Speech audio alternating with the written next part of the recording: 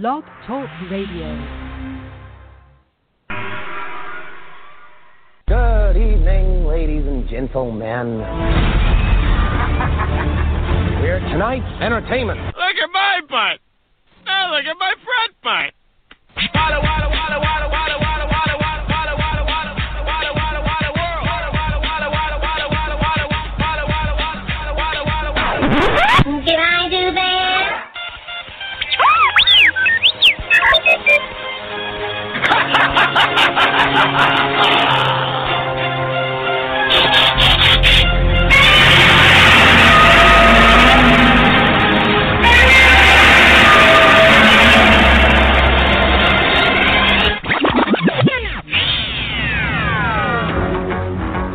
Open the circuit to the wave motion gun.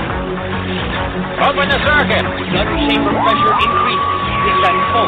All the ship's energy is now in the wave motion gun. I doubt anyone here would recognize civic virtue if it reached up and bit you in the ass. Oh, did I hurt your feelings? The Magneto's right. There's a war coming. You sure you're on the right side?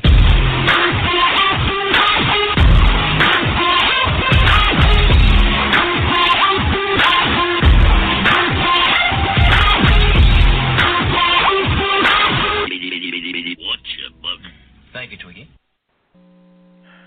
Hello, everybody, and I've got some good news. Because of the state of the epidemic going around in the world today, Cthulhu is canceled his coming back this year because he's pissed off that he didn't have no work to do.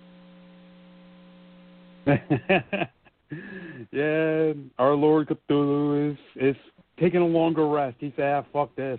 Yeah, he's like, fuck this. I'm going to wait and I can do some shit. But, yeah, Fred wants to say something before we start the show. Yeah, I really just want to take a moment to dedicate this show to Gordon.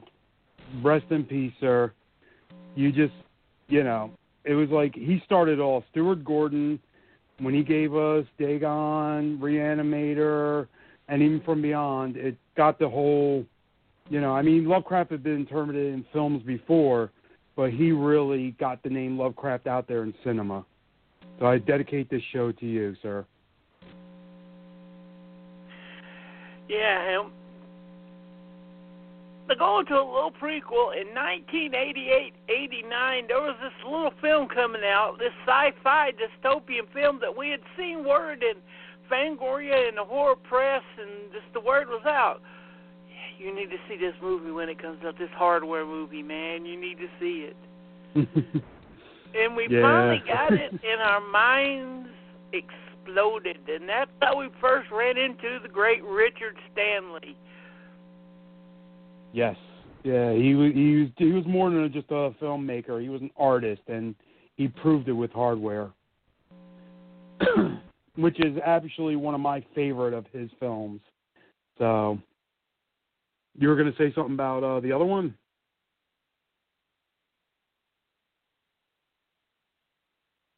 Hello?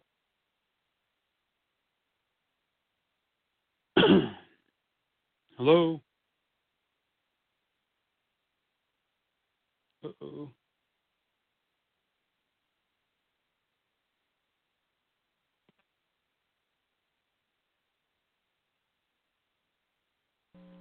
I'm back. Fred? I guess Fred got bumped too. He'll be back in a second.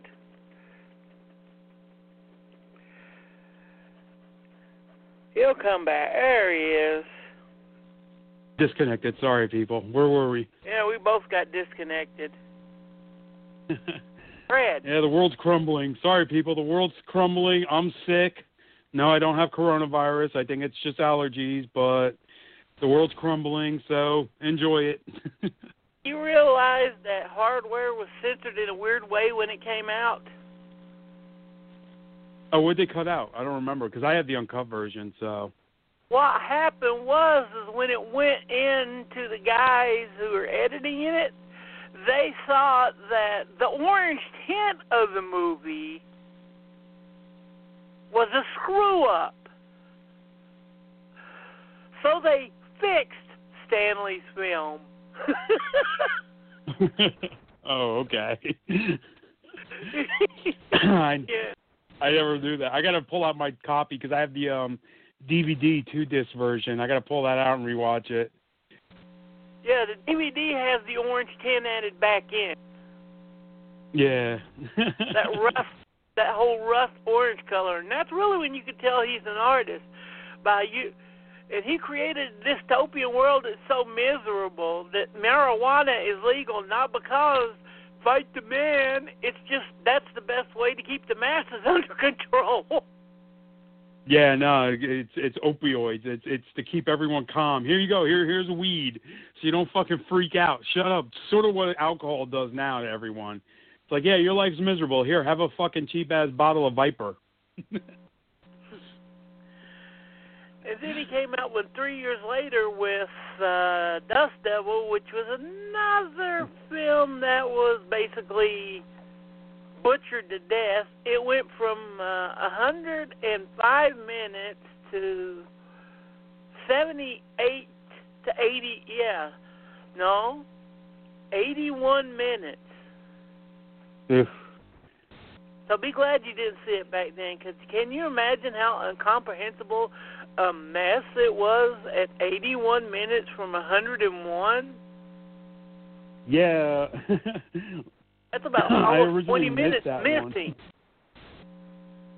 Damn, that's like Dawn of the Dead, you know? It's like so much was missing out of it that they threw back in.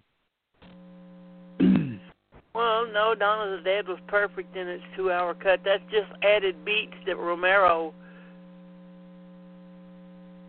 had.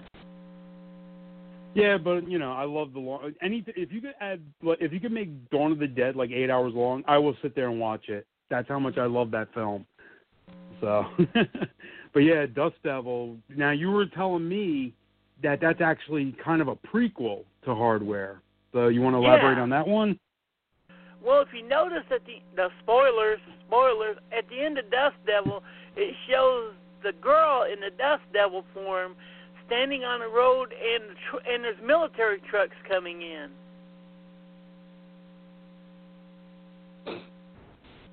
Remember? Barely. Like I said, I was more of a Hardware vehicles, fan. Weird tank-like vehicles. That's the beginning of Hardware.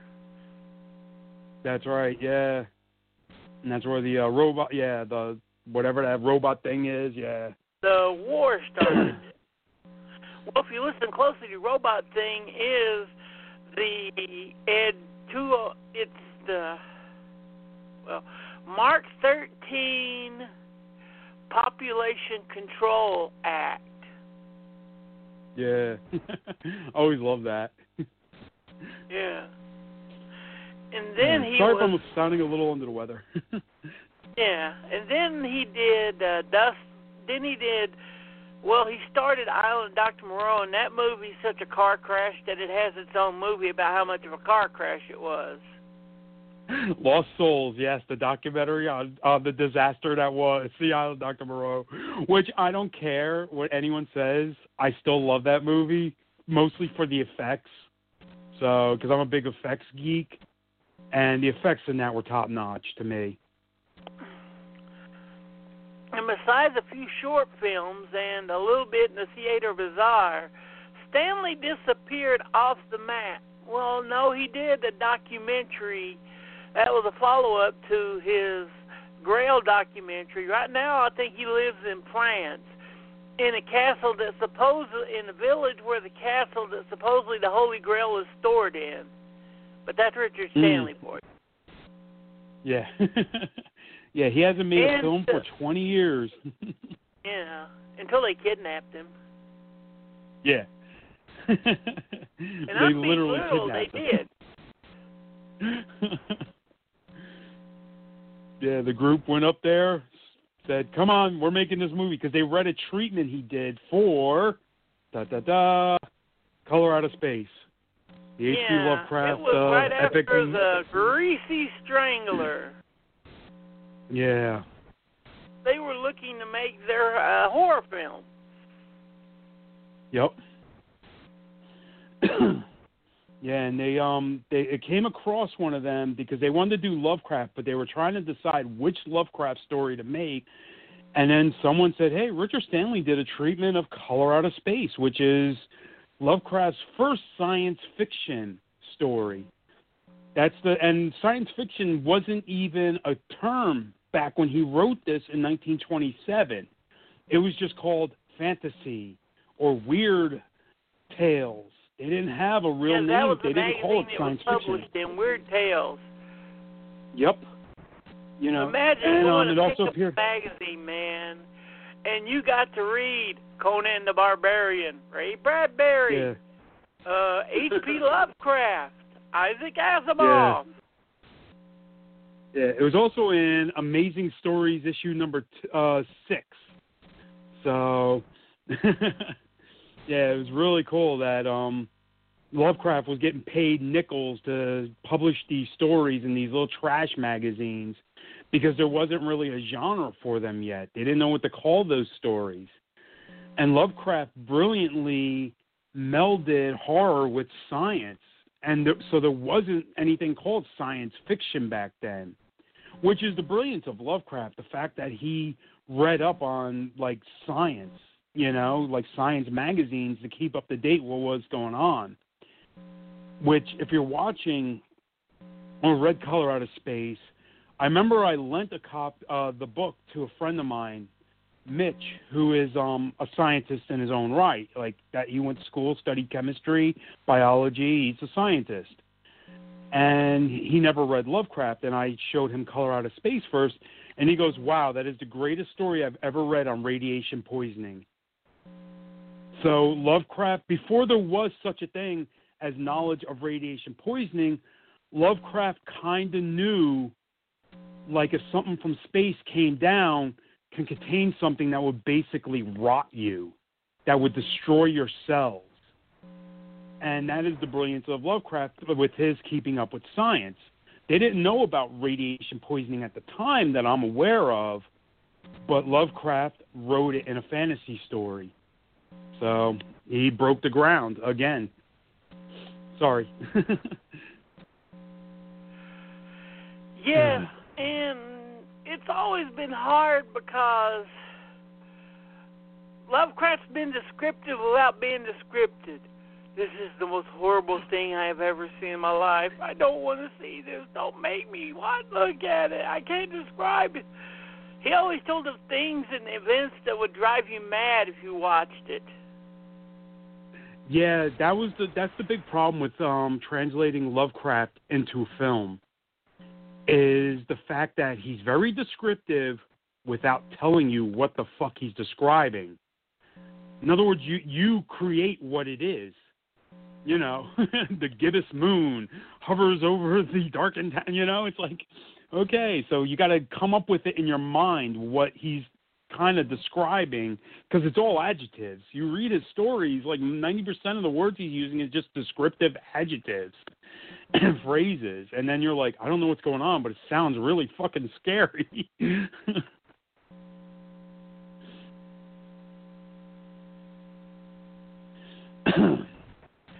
Yeah, sorry, when I get it back there, my stupid Blu-ray player timed out. Yeah, I had to keep hitting mine because it keeps. I'm right now. My screen is the cityscape that is in the beginning of the Blu-ray. Yeah. So I'm paused on that till you get set up. But yeah, I mean, when this came out, I don't know who was more. Well, us Richard Stanley fans. It was like, finally, after 20 years, we get a new Richard Stanley film. Yeah. Don't fuck it up. Yeah, exactly. Yeah, that was my thought. I was like, all right, Lovecraft. Oh, Richard Stanley doing it. Oh, shit. Oh, don't fuck it up, dude. I love Dr. Moreau, but God damn it, you're hated because of that movie. And I knew it was going to get a limited release, which I couldn't get into the theaters to see it. So that broke my heart because I would have loved to have seen this on a big screen. I'm sure it was amazing. See, it was only playing in New York near me. Space or Queen Peter Blatty's, the nice configuration, and If you know me, you know where my heart went. Yeah. All right. Okay. Here's a fun little fact. So Richard Stanley finished the final wrap of this film March 7, 2019. H.P. Lovecraft finished writing this story March 1927. I wonder if Richard Stanley kind of knew that, and did it try to end it within March. Because he's like a big obsessed H.P. Lovecraft fan. Cityscape, and I'll tell you when I get it paused. You're there? Okay.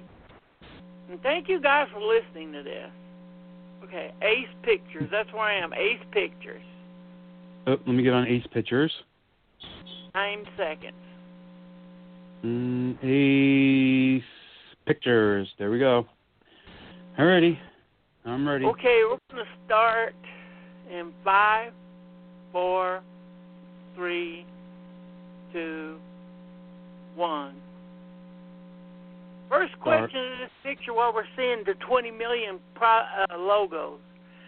How the fuck did someone go from Frodo Baggins into making some of the most bizarre, badass films of this decade? Oh, what was it? Maniac, Horns. Maniac, The Greasy Strangler, Come to Daddy. Was he responsible for Mandy too? Yeah, he was a producer. Yeah, there you go. Okay. I knew he had something to do with Mandy. Look, you already got the music. Yeah, which is great. This is a soundtrack I need to pick up. Are you on the title yet? Color Out of Space? And I love these trees. This is the closest perfect description of the trees in the story. Yeah, you read the book. You read the story, right? Yeah. Yeah, talking about how they were unnaturally large and they were moving on their own. Yeah. Well, the opening is directly from the story, so. Yeah, how do you like that he actually included that? I actually liked it a lot. And he actually found trees that actually sloped like that. Yeah. No, Richard Stanley went out of his way to get as close as he could to Lovecraft's story, even though there's many, many changes. There is a lot of changes, but he kept it pretty true to Lovecraft. So I was really happy about that. Because there's been, millions, hundreds of different interpretations of Lovecraft stories into film, but none of them really come that close. The Curse, this film Die does. Monster Die. Yep. Name a few. Even recently, what did we have? We had there was a German last film year with Natalie Portman. Oh, Annihilation. Yeah. Yeah, 2018 Annihilation. Then there was a German film called Die Faber, which was The Color, which was their version of The Color Out of Space. And the Lovecraft Society did a version now. Cost you a shitload nowadays. Yeah. There's also a film called Color from the Dark from 2008. And, yeah, of course, Die Monster Die, which is extremely loosely based. But Richard Stanley, he like I said, I can go the whole movie, this is different, that is different, this is different. In the story, he has 3 sons, not a daughter. I'll point out why you should just notice her hair when they first show her. It's important. Yeah, I know where you're going with it. Because look right there, perfectly brown, isn't it? Yep. And that compass, where have you seen that compass before? Don't know. That's the Walking Dudes, the Dust Devils compass. Oh, like I said, I haven't seen that movie in forever and only seen it a couple times. I really need to go get a new copy of Dust Devil. When they showed it, her hair's perfectly brown. Yeah. And And there's here's one of one the of most the different famous things. and coolest T-shirts ever. Yeah, Miskatonic University.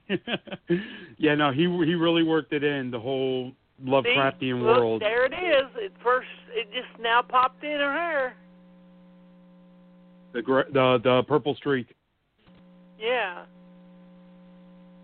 Here's a little personal fact. Gardner, her name, that's my mother's maiden name before she married my father, Gardner. So I am a gardener. Just a little fun fact for everyone out there. I am related to this film, the family of this film. I like his necklace, too, how it's the little seashell, and there's the triangle. If you really watch this film, anyone that's watching this film, you got to watch it a few times because there's so much little Lovecraftian things from other stories sprinkled throughout. And now here. look how much purple's in her freaking hair. Yeah, you couldn't see it before. Now it's just like purple. You can tell the moment the infection really starts, can you? Yeah. I don't know if anybody else is hearing that, but there's gunshots outside my window. I apologize for that. I don't live in the best of neighborhoods. Sorry. All right. So, anyway. I'm on the third floor. I'm safe. So, anyway, where were we?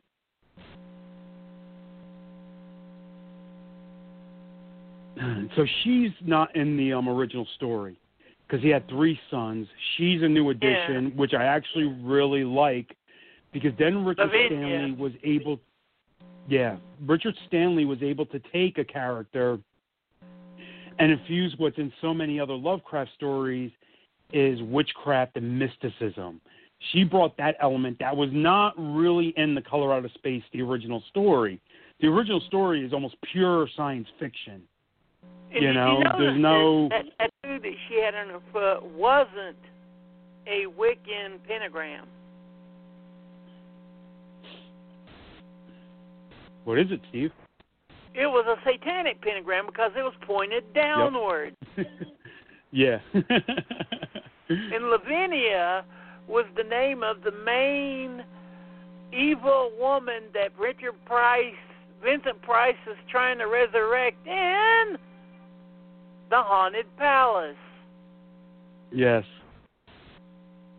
Yeah, so, I mean, there's a lot of trivia sprinkled throughout this, even a lot of it that I missed.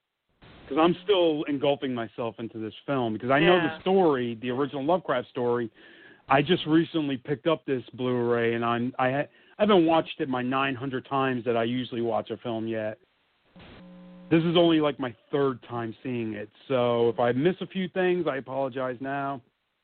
But it's still one of the best interpretations of Lovecraft.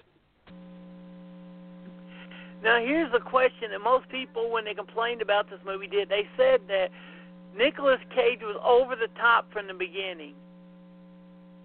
No. No. I didn't get that at all. His madness slowly built. Yeah. Yes, he had to modernize it, throw in some pot. She's doing the pot. The son is off getting stoned. Yeah, getting her brother in trouble, covering her own butt. Yeah. Now, in the original story, there was no alpacas, so that was another new twist, which I didn't mind at all because I love where it goes, which definitely veers away from Lovecraft's story, but definitely is Lovecraftian. So that's what I love about this. A lot of movies try to do Lovecraft and don't do it right. I'm trying to think of there's the Dust Devil's goggles. Yes, that I did know. Yeah, the Dust Devil goggles. Is that the original one? Do you think? No, but it's Yeah. That's Stanley for you. Even if it's just barely there, the Dust Devil, the Walking Man, is always there, and he always shows up in times of pestilence and destruction and bad times. Yeah. Sort of like he always shows up where death is going to be happening. Yeah.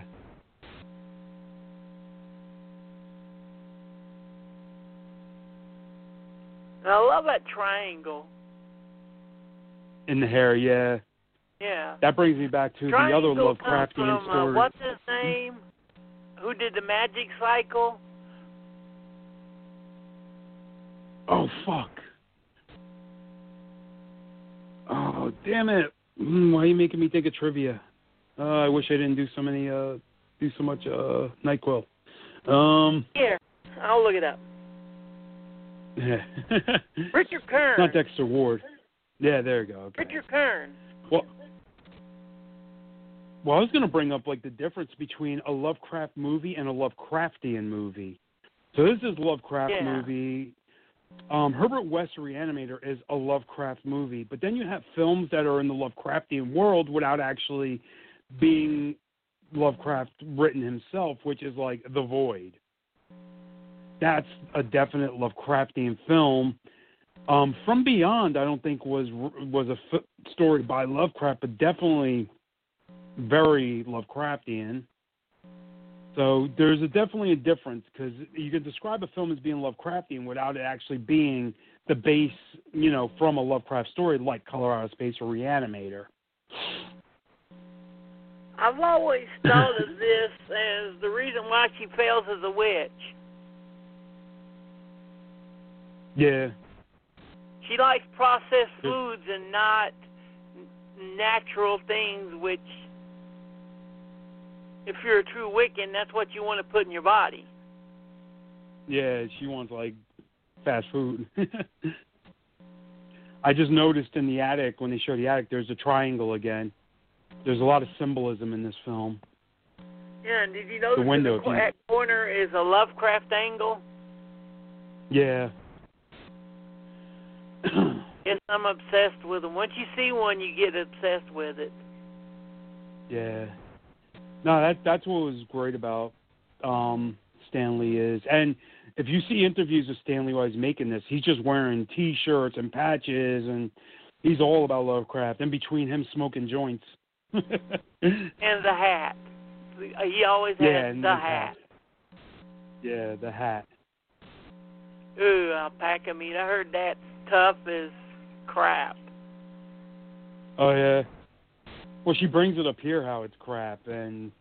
Yeah.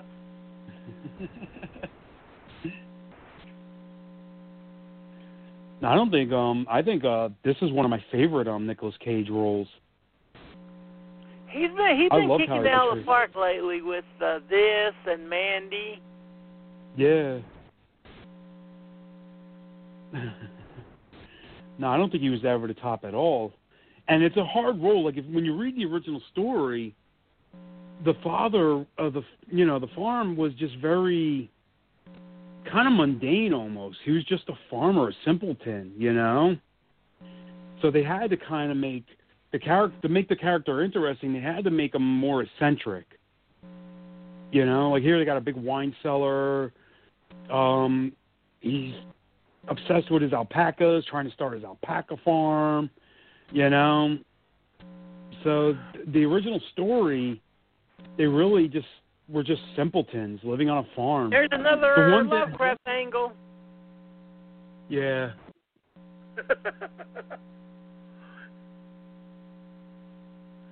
In case you don't know, you listen, a Lovecraft angle, in the way he describes it, is an angle that's normal. But if you really look at it, it's not normal, but you really can't say why it's not normal.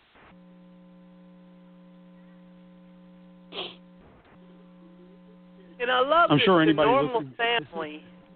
You have to. And also, if you look in Dreams in the Witch House, Lavinia is the name of the witch in there. Yeah. Yeah, so he definitely changed the character, but he kept it very Lovecraftian, which is what I really like, because the original Sons, and once the story gets going in Color Out of Space, they just kind of stare a lot. Like, when you read the story, they're just staring a lot. They're not doing much. The horrors is all in the description of what they're staring at. Yeah. But with this family, he definitely made them more proactive as far as what's going on, their interaction and everything. The original, I mean, yeah, the one son's screaming a lot at everything. You know, oh, here he's the first hint of his, what everyone thinks he's going over the top. He's actually imitating his abusive father. So, and then he eventually, as he deteriorates, to the Nicolas Cage and don't give a fuck mode, that when he does give a fuck, they can't take it. Yeah. Yeah. Well, I mean, he's a total method actor, so. But he's great at his craft. You got to give him that. No matter how over the top he gets, he's always entertaining to watch. But yeah, I love that little hint that he gives you, because as he's going on in the story, you're like, oh, why is he doing that funny voice? And it's like, oh, that's his abusive father, because his mind is deteriorating, and he's actually reverting to his father, who his father, you know, abuser is just very base. It's a base emotion, a base, you know. When Stephen King does it, it's considered a masterpiece, but when Nicolas Cage does it, he's being an overacting hack. Yeah. Yeah, no, he's not an overacting hack. He's giving flavor to the fucking character. It's a Stanley movie. You expect Stanleyisms. Yeah. And plus, always in Lovecraft, you never get to see the people normal. You always are introduced to them after the bad thing has happened. Yeah. Yeah. We missed that line, that Lovecraftian line. When you dream alone, it's just a dream, but when you dream together, you know the line. Yeah. Sorry, folks, I'm all doped up on cold medicine right now. Yeah. I'm trying my best here. I'm trying to be entertaining. Hey! Here we go, more. Is there any space. reference to another movie right there? Well, which one? I'm missing it. No flesh shall be spared. Oh, shit. Hardware. Yes. That's the tagline from Hardware. Yes. Yeah, sorry, I was focused on the transition from her mysticism to his computer science of space, and it's like that's so Lovecraftian. It's like here's the mysticism and here's the science, you know, which Lovecraft was a master at doing, is melding the two together. Sorry, I wasn't paying attention to his wall. I was paying attention to her book, her mysticism, and the computer showing his outline of space. The details. I'm always looking for the devils, and there's a very Lovecraftian monster right there. Yeah, the night god. Right above his bed, the night god. Like I said, anybody that's watching this film, you're going to have to watch it more than once, because there's so many little details that even I'm missing left and right. And how hard you had to be a bitch to try to pick a color that's normal but not normal. Yeah, so that was the one problem with Color Out of Space that every director avoided wanting to do this story. It's like, in the book, they describe a color that doesn't exist. And it's just undescribable. So what do? Well, you can't invent a color out of our spectrum that we can see. So what you got to do is just come up with the craziest blend of colors, which he used purple, hot pinks, the warm colors contrasted with flowing cold colors. It's not red, it's not black, it's not blue, it's not orange, it's not purple, it's not pink, it's not. Yeah, it's everything, you know. So so that was the one thing that I was really worried about until I saw the trailers. And then when I saw the trailers, I saw what they did. A shade of hot pink to describe Lovecraft's outer world or other world. What, of the film? Yeah. From Beyond? Yeah. This is From the Beyond, same shade of purplish pink that Stuart Gordon, was used in Stuart Gordon's From Beyond. Hey, look at that paperback. Necronomicon, another Lovecraft. reference. Babylon Horrors. That had to be a band you liked. Yeah, see, he kind of just made a whole spectrum. He's like, well, we can't film a color that doesn't exist. So what do we do? Which I like how later, we'll get to it, it's quick, is where Nicolas Cage is like, yeah, it was like this, pink. Well, it wasn't actually pink. I don't know what color it was. I don't know what it is, So they had to give us something to see, but they couldn't invent a new color that's not within our spectrum range.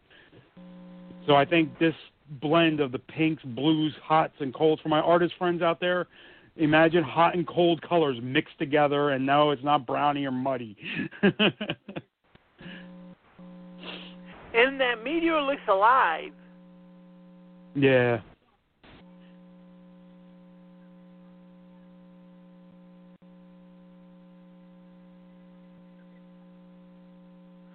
And there's your staring. There it is, yeah. The close-up, yeah, I love the close-up.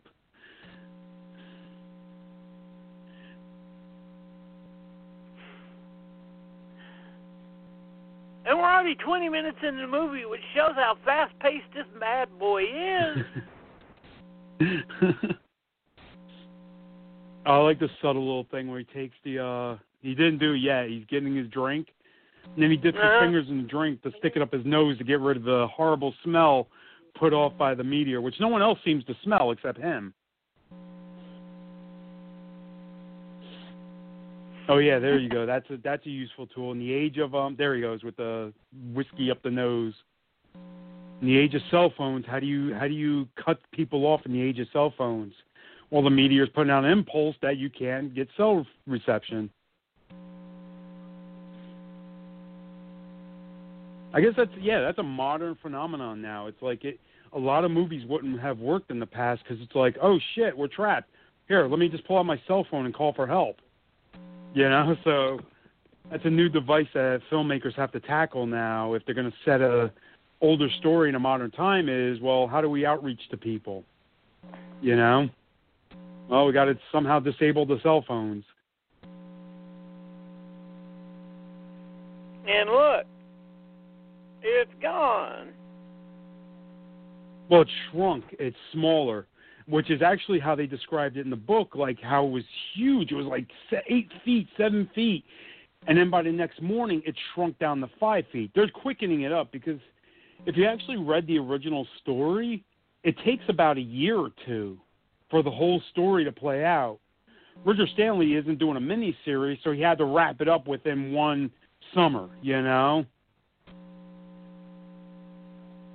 And in the original story, I do miss that they didn't bring in scientists that chipped away at it, because that's the one thing that I wish they could have had in this, but they didn't, is the scientists taking chunks and doing the experiments at the laboratories to try to figure out what it is, which is not in this movie, but I kind of see why they didn't do it, because we have the technology now to actually analyze shit.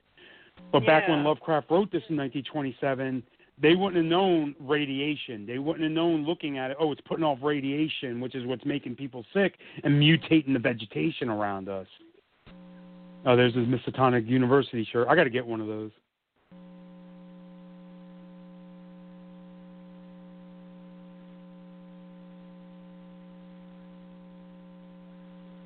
Actually, he wasn't. But what? Do you know another story written by another author that references this story in this moment right here to be exactly? What's that? Meteor shit. Oh. There you go. Yeah, Creep Show. The Lonesome Death of Jordy Verrill. A.K.A. Weeds. Yeah. That's funny. I never made that connection before. So, yeah, they kind of got that right. His name is Dexter, isn't it? Or Charles. Yes, which is the narrator. Yeah, that's the narrator. If you read the original story, the scientist in this is Dexter. In the original story, that's the narrator telling the surveyor of the story of what happened of the Grey Lands, which is what's in the original story, the Grey Lands, which is what happened to their farm. I've got the subtitles on, and they just said his last name. Yeah. Which was Ward. Is there any reference there? Dexter Ward, yeah, another. Charles. Charles Dexter Ward. Yeah. Yeah. See, in the original story, I'm sorry. This movie is just packed. Oh yeah. I like the little subplot of. Oh yeah, no, this is definitely an all-star cast. Like as far as like the performances, they're all very good. There's nobody here that I found to lag. And with the way it did in its small release, if they would have released it wide, it would have been the number one movie its first weekend out. Yeah, definitely, because it gives you everything you want. You know, the horror, the dread, the monsters. Like that's the one thing I was really happy about when we get to it is the monsters. Well, that was the biggest problem with Die Monster Die is they didn't have the money or the time to do the monsters back then. Yeah. Like Kryptonite. So there's something. So with the story being shortened, what eventually happens is they show scientists chipping at what's the meteor before it disappears, which by the next part of the movie, it's gone. They get to a point to it to where they find what's called a globular. And they chip at the globular, and it disappears, leaving a hole in the meteor. Richard Stanley handles that very well. Not yet. I'll talk about it when we get there. So, but there's globulars in the meteor that's in the story. So anyone that's watching this going, hey, where's the scene where they chip, where they chip at the meteor, and where's the globulars? Because they're very important to the story. I do like the alpaca side story too, and Nicolas Cage. I'm lactose intolerant. And he just gives him that very dirty look. You're lost. That must taste like shit. I love the fact that it's a small detail, but they never really bring it up until the end that the surveyor doesn't eat anything or drink anything out there. Yeah, I always found that to be a very funny side joke, too, because everywhere he goes, you want something to drink? You want something to drink? You want some water? No. He keeps telling everyone, no. Because he knows there's something wrong part way through it.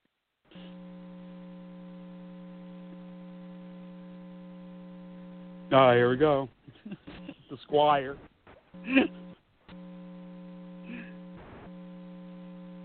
One of the best new characters of the story.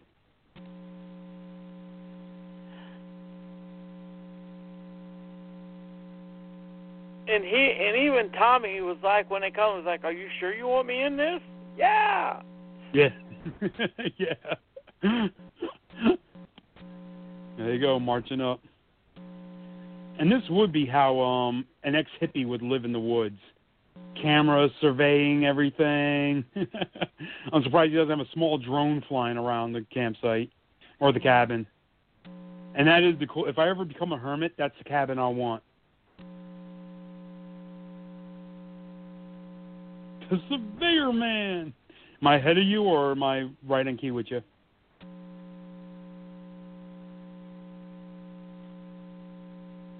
Not a Dakota.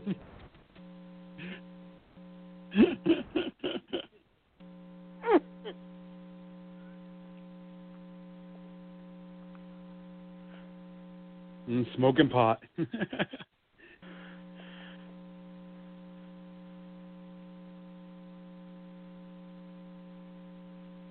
G-Spot the cat. Yeah. A cat, a pussy named G-Spot. Little dirty joke for everyone out there who likes lowbrow humor. Now this I always was like, oh, cool, they're showing the bell. And here's his first key that there's something wrong. Now, if anyone watching this catch that subtle hint of the colors already in the water, because that's supposed to be coffee, and there's little hints of color floating through that cup. Yeah, I love that. Straight from the mother's tits. Yeah.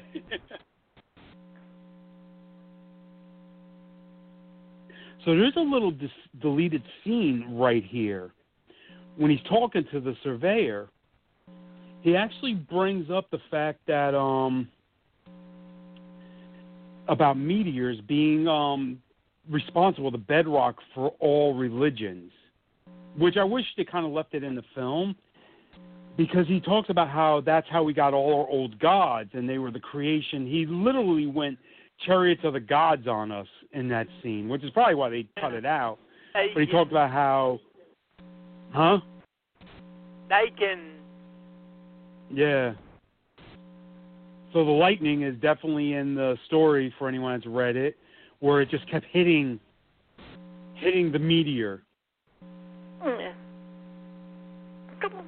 And it actually energized the meteor. So, and then it just, they think the Hey, I'm moving. Come on. But I kind of wish they left that whole scene in where he got chariots of the gods on us and started talking about how the meteors that hit Earth were the responsible for all religions on the planet. Yeah. So here's the only testing that's in the movie, not on the rock, but on the water sample, showing that there's something wrong.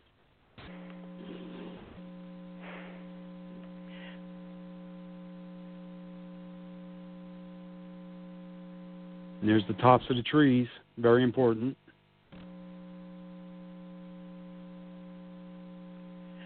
So this is when the movie shifts into gear with what's going on with the... There's only one question Lovecraft never mentions. What's that? Why do people still live in the Miskatonic area? I'd be getting the hell out. Well, okay, so if you read the original story, they talk about how anyone with the means could move out. The people that are left are either too damaged or too poor to go anywhere. So they just kind of stayed. And as Lovecraft described in the story, some are even drawn to stay. There's something that keeps them there. Even though everything horrible is happening, it keeps them there. Which kind of spans over many Lovecraft stories. This is one of the first Lovecraftian movies actually had the narrator be the true outsider of the story, rather than make them apart, like Dan Kane and Reanimator and stuff like that. Yeah. Yeah, no, I thought that, again, Richard Stanley, instead of having it narrated over like the original story is, where it's just a narrator telling the tale to someone else years after the event, which is funny about the original story is like the reservoir isn't there yet. It's still the gray. I like that, the color, moving colors in the just in the branches of the shrubbery. I like how it's like it's when Dexter tells it. Well, when he tells his story to the young man, it's before they build the reservoir, and it's still the gray lands, the dead lands, which is what we're actually heading to and everything. So what was real quick? Stupid. So what's that book he's reading? The Willow or the Hollow? The Willows. The Willows. I didn't catch that reference, and I didn't get time to look it up yet. I know. There's a reference over there, but this proves that the color is fucking stupid. Why? Why didn't they take off the fucking parking brake? Stupid fucking color. Just sitting there revving the car like, God damn it, move! I think it was more of a reaction of the energies. Okay, there's a color reference, the gecko. Yeah, defend the color because it's stupid. Yeah.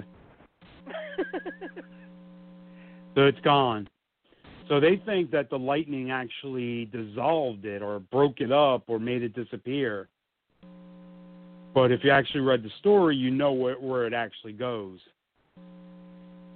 And it'll eventually lead to it to when... There it is, the first reference of the mutations on the farm, the flowers. And it's the same in the book. The vegetation starts to mutate. And that's which what is why part my friend... Stephen King took for weeds. Yeah. Oh, there's a symbol right there on the that's a Eldritch symbol on the van there, the news van. That tree-looking thing, that's an Eldritch symbol. Yeah, WARK, W-A-R-K. Yeah. Yeah, it's an Eldritch symbol from Lovecraftian sources. Oh, this part always cracks me up, the way they made him look like a UFO nut. He's an alcoholic.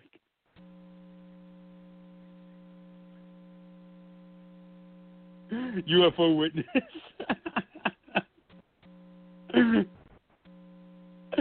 This part is great. Oh, and then as funny as it is, it's also as horrifying, which is great.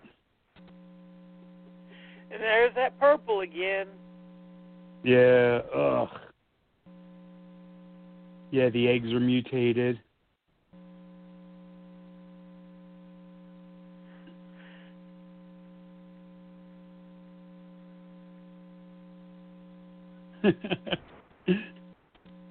If anyone's watching at home and you haven't seen this yet, get ready.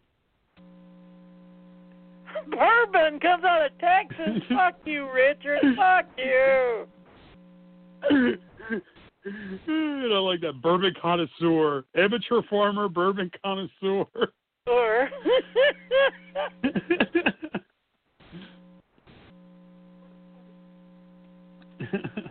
Oh, God.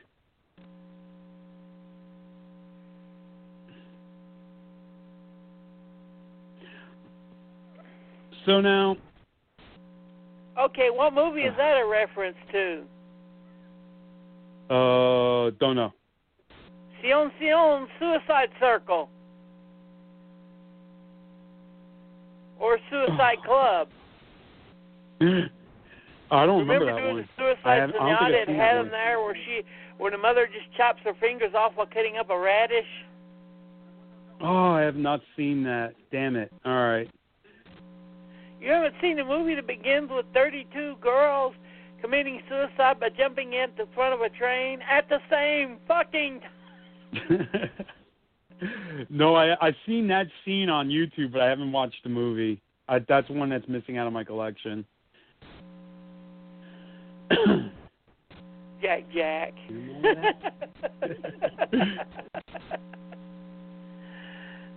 An Incredibles reference. Yeah. So yeah, this is where my friend. This is where yeah, definitely the fingers cutting off is from Suicide Circle. Yeah, I got to catch that one. This is where I want my science friend to see this, because the radiation poisoning. You know, because like he said, that's directly how radiation poisoning works. Is your functions don't work anymore. You don't even think straight anymore. So. And that's definitely a Lovecraft corner right there. The one where it's like straight, bizarre angle, straight again. Just... Yeah. Yeah, he describes many of that in his book, like walls and shit that just don't make sense. Oh, no, he's definitely up on his Lovecraft. This is Stanley, man.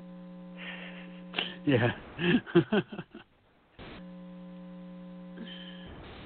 Only Stanley would make this more of a religious ritual movie than most would. Yeah. Because he's obsessed with rituals and ritualism. Remember, he spent most of his childhood traveling across Africa with his mom, who is a cultural anthropologist. Oh, there you go. Then he's the perfect man to make Lovecraft films. Because Lovecraft's all about that, otherworldly and, foreign influences. for as xenophobic as he was, he did look to many different influences, you know, outside of the European Noir.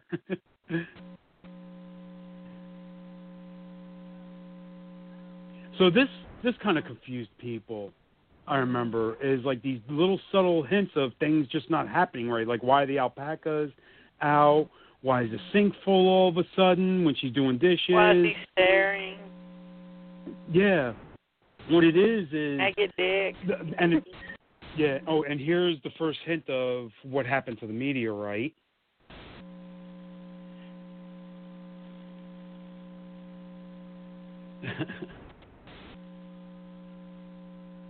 He's talking to his friends in the well.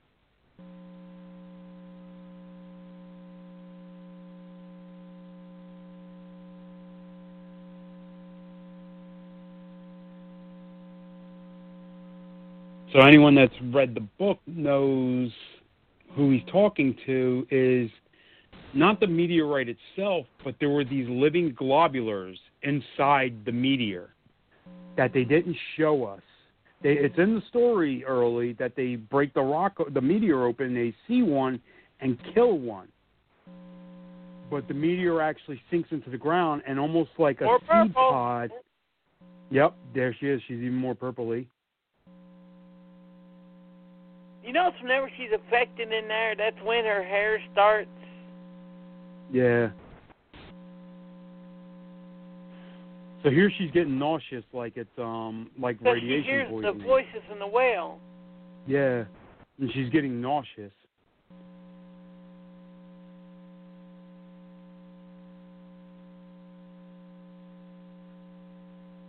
So yeah, the meteorite's more like a seed pod and had creatures inside of it. I like that how they're actually using his angry dad voice on the cell phone. Little subtle hint.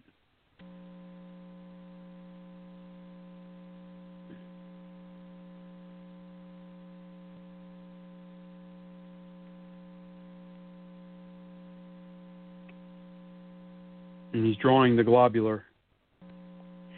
A better movie that I would put, you said earlier, between a Lovecraft and a Lovecraftian film. Uh-huh. X, the Man with the X-Ray Eyes. Really? You throw that in with Lovecraft? Yeah, don't you remember at the very end when he starts seeing little creatures out of the corner of his eyes? Oh, that's right. Shit.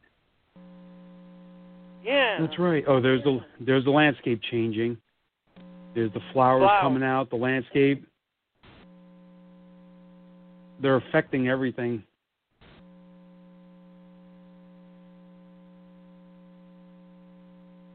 Hey! Yeah, they took refuge. They took refuge under the well. Not even just in the water, but under the well, which is horrifying. Under the well water. Which is why drinking it is making everyone sick. Yeah. The spores.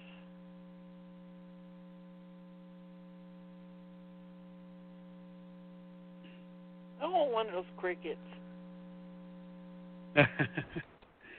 Little praying mantis coming out, all mutated. Yeah, Funko Pop, like make it, goddammit. Make it beautiful, too. Yeah, it's almost like a Godzilla film if you think about it. Almost like radiation is mutating these animals. Yeah, the multi-eyes. And there's the tendrils coming out of the mouth. If you have Lovecraft story, you got to have tendrils. And, of course, the stinger. Yeah. There's only one big difference is that Lovecraft wouldn't have made the Surveyor a black man. But let's not get to that. Well, I mean, my argument against that for that is, yeah, he was very xenophobic and racist, but then when he married a Jewish woman and moved to New York for a while and talked to his intellectual peers, his racism, he dwindled greatly. You know, he did learn. He became more, because he was such a shut-in. Like, he spent his entire childhood locked in the attic reading books at his, like, uncle's house. That's how he spent his entire childhood. He couldn't even go to school. He was such a nervous, anxious person. He had to drop out of school. You know, and they even say in stories that when he would walk through the town, he would wear a rain slicker with the hat, with the collars pulled up, blocking his vision so no one could look at him. Weird germaphobe. Yeah. And look at that wallpaper. It looks like blood splatter everywhere. Yeah, it does. And she's doing the dishes, and then all of a sudden it gets weird. So what's happening is they start staring, and they lose time. Which in the book, it sounds kind of boring. It's like, how do you make time pass? And here they actually show, like, when its energy fluctuates out of the well, they lose track of time. They don't know what's going on, which I think was a brilliant way for Stanley to handle the... Yeah. Which is brilliant how Stanley handled that. Like, you could have had, like, any other lesser filmmaker would have had them standing there staring with, like, a time clock in the back ticking away, showing time passing.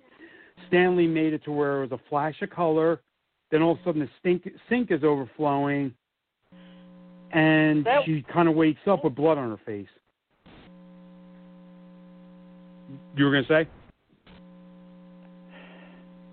That dialogue scene that shared on the phone was from later in the movie. Yeah, where he's going off on her. And here's the radiation sickness again, making her throw up. Of course, they never say radiation sickness in the book because they didn't know what radiation sickness was, which is great, you know, that Lovecraft had enough intelligence to know that it did something.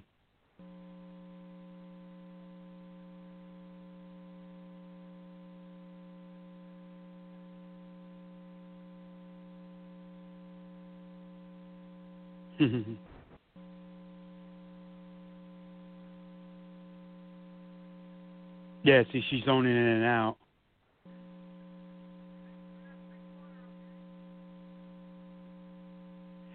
Yeah, but then you're in Mexico. That'll do it, science guy.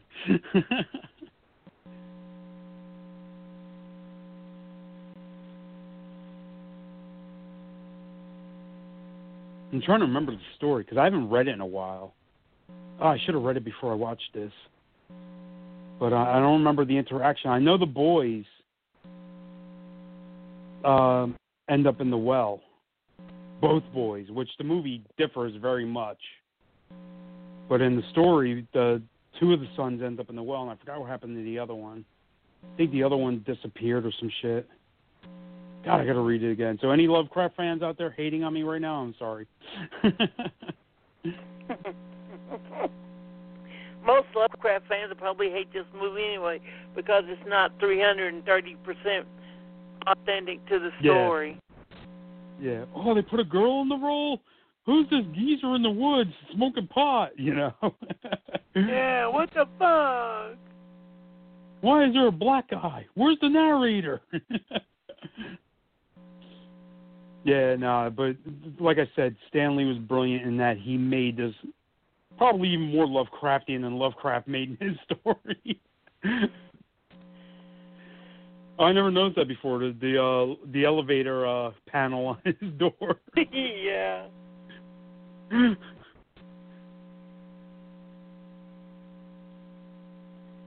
Uh-oh. Yeah.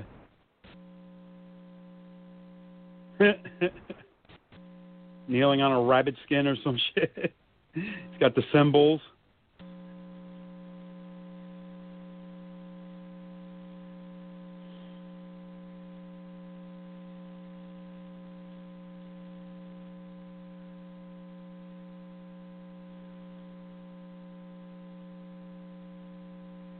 G-spot.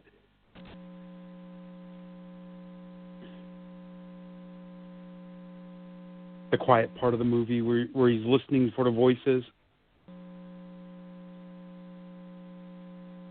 See, this is something that's added that wasn't in the original story, but I really like this, that he's hearing them. He's hearing the creatures. And he talks about how they are aliens that came on that meteorite. Memorex. Yeah.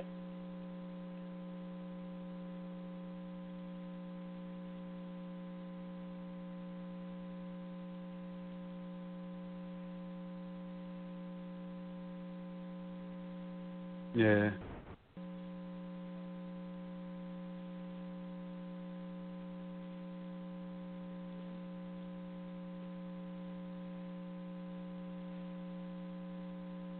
Yeah, see, that's how he hinted to it. In Lovecraft's story, they kind of just like, showed him right in the beginning.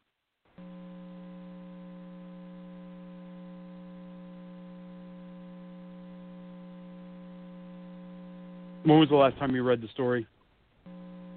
A long time ago. Yeah. Back I'm when the kind of Arkham kicking myself House for not books, the Arkham House paperbacks are first coming out. Oh, okay. See, I had my Alan Moore introduction, a toned copy. It's the size of a gigantic Bible. Yeah, those things, if they're original Arkham houses, can get you a pretty penny nowadays. Yeah. I love that. I think you'll see her, but you Yeah. won't recognize her. Yeah, it's kind of a chilling, foreboding thing to come. You know, it's like, what happened to G-Spot? That you're not going to recognize her. Which, if you read the story, everything's mutating. How did it start in the book? I think the first thing mutated was the cabbage, the spring cabbage, if I'm not mistaken. Yeah. Well, first they saw, cabbages, and they noticed funny footprints in the snow. Because, like I said, it takes a span of a year or two. There it is.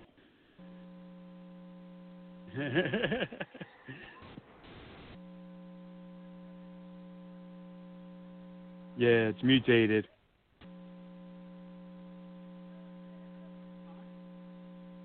What was that? See its eyes?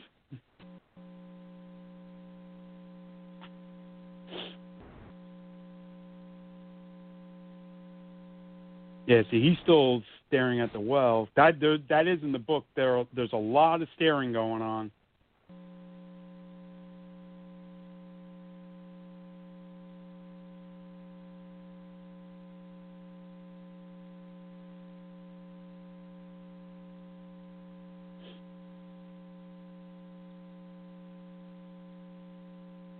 Okay, so this is the first hint of it sending its energy out of the well. And the dog, of course, freaking out. It's in the story.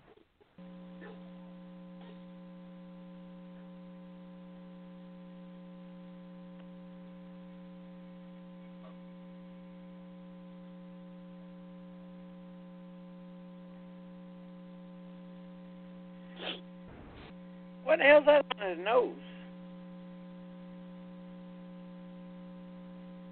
I'm sorry, what was that? Looks like a little worm crawling on his nose. Yeah, it was something like that. I never got what that was.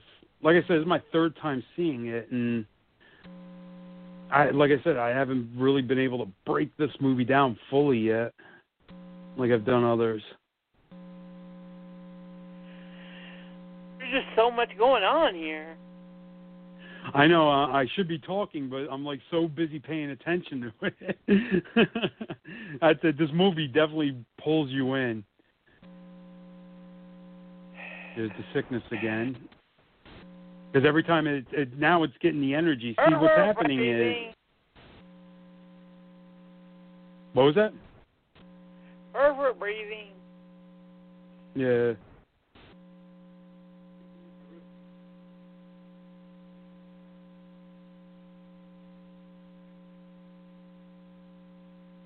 Yes, that's the one thing the book had was they kept hearing and seeing things running in the woods, but they couldn't describe them. Of course, with Lovecraft, he never really fully described what they were seeing.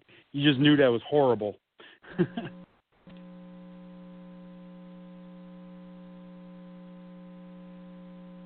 See, it's even got the same font as the hardware. Yeah.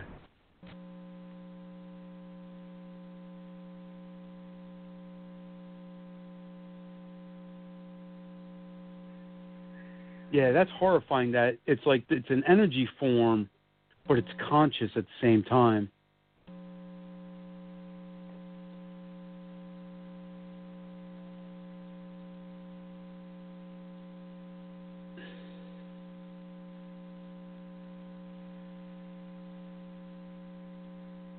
The one thing this movie like does way different than he's like, as they say in the Bible, bearing witness. Yeah. I think this point of the book, of the story, everything starts to already die and decay because they couldn't hold on to the. In other words, I don't want to give it away. Well, if you're watching it with us, you probably saw it already. But it's feeding. It's feeding on the organic life of the earth, which is what's going on. Which is why everybody's losing their functions. Why everybody's mind is deteriorating. It's actually feeding, and the more it feeds, the stronger the impulses get.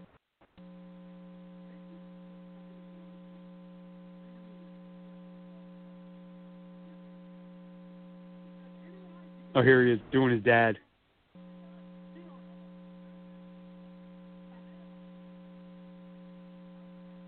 Yeah, motherfucker, alpacas.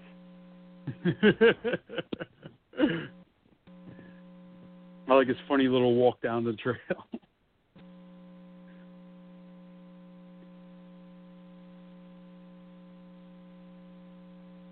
Now, she's the smartest character here.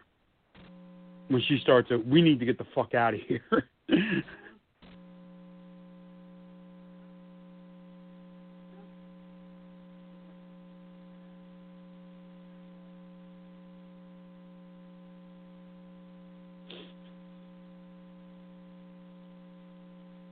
Hey.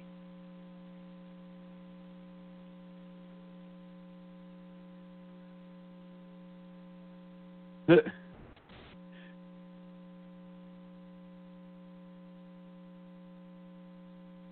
I said, it's really hard to interpret Lovecraft, like when he describes mental breakdown.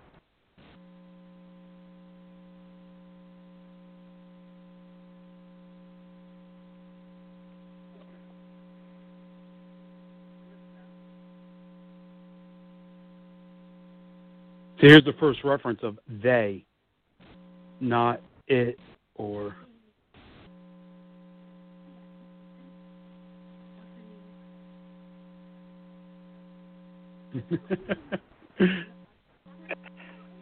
See, now he's going full cage, and it's 57 minutes in, and he's just now going full cage.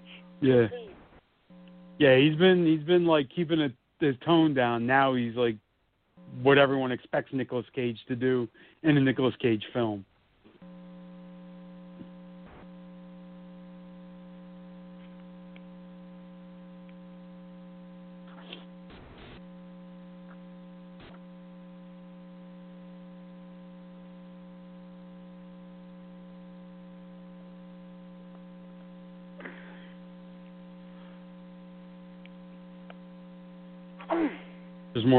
There's more of the Lovecraft angles that you're talking about. Yeah. Except this time he shot it to look that way. Yeah. Okay. Here it is. So, we were talking about the globulars before that were inside the meteorite, which they didn't, in the story, they kill one in the meteorite. Oh, there's the radiation burns that is starting to form. So they talk about, in the book, they talk about early, they kill one with the pick, but they thought that they just shattered a crystal. I like right here, they actually show him pick one of them up alive. It's in his fucking shower, just chilling. Those are what's at the bottom of the well. Those are the aliens that are described in the Lovecraft story. One of them was in his shower.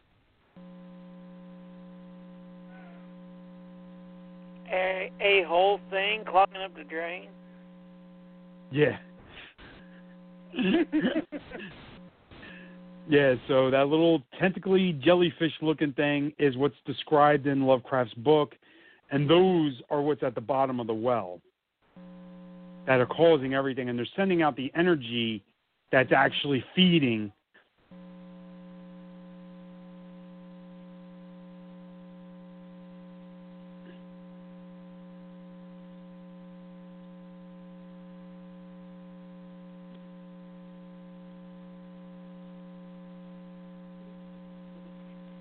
It's where his insides are burnt. Yeah.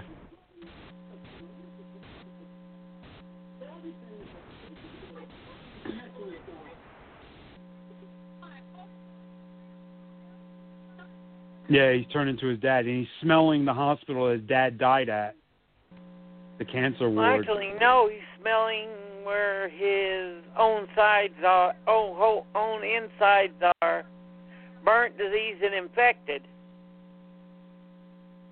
He's smelling his own sickness, man. Well, he was describing, though, how it was the same thing as his father in the cancer ward. Yeah, and sickness, you know. Yeah. Yeah, and that's what's killing him. Yeah. Everything's mutating. I love that. Fuck you. Now this is definitely in the story. Oh, there's the radiation burns on his arm. Yeah, that's what most adaptions deal with is the plants and stuff. The plants are getting bigger and all that, you know. Yeah, he actually, and in the book they describe how he ordered more barrels because he was coming up with bigger, larger yields of fruits, which, you know, if you're watching the 50s sci-fi films, radiation makes everything grow 10 times bigger. Oh, and there's our little friend, the little mantis, the tendril mantis. Now, in the book they described, because here he's loving the tomatoes are huge, everything's so big and beautiful. They're all super ripe already. Everything's beautiful on the outside, but... Yeah. So they described it in the book as being like almost bitter and sour. Like they look very sweet and fruitful, but whatever's in the well is draining the life out of them. You know, irradiate them is making them sour.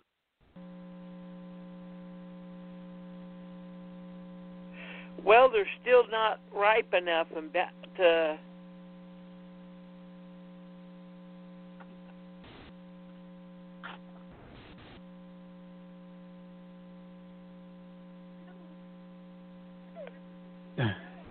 There he goes. Every piece that he's tasting is sour. Tainted.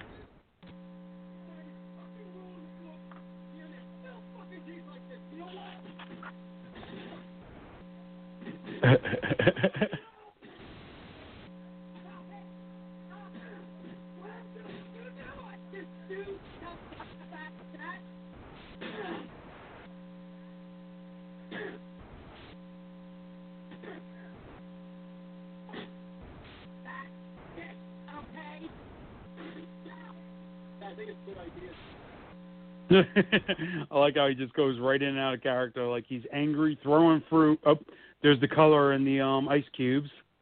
Do you see that? Yeah.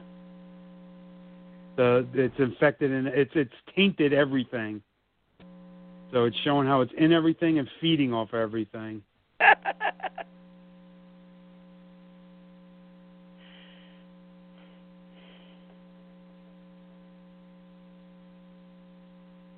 Oh, that was the other missing scene. Tommy Chong talked about how he worked at the former power plant, which was a nuclear power plant, and he started. He's actually cancerous from the nuclear power. He's dying. They cut that out of the film, but yeah, he's got radiation. He's got cancer from the radiation. And he blames that mayor because she was involved with making sure none of them got their pay and stuff. So that's a whole subplot that they cut out of this. I like them little mutants. That's a callback to a creature in the Lovecraft story and this one.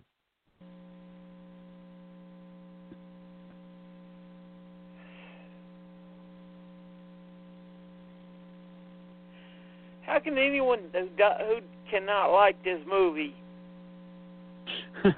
Like, I'm having a hard time concentrate on the podcast. No, we're because I actually just doing want to sit great. and watch it. There's another forced, very bizarre Lovecraft angle, and plus, it's making it look more compressed. Well, yeah, it's very claustrophobic. Claustrophobic. It's like, yeah.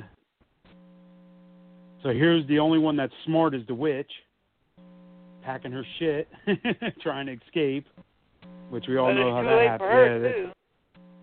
Yeah. You know Let's why? try some magic. Because she's read the Necronomicon. And always, when you read the Necronomicon, you're bad shit. fucked.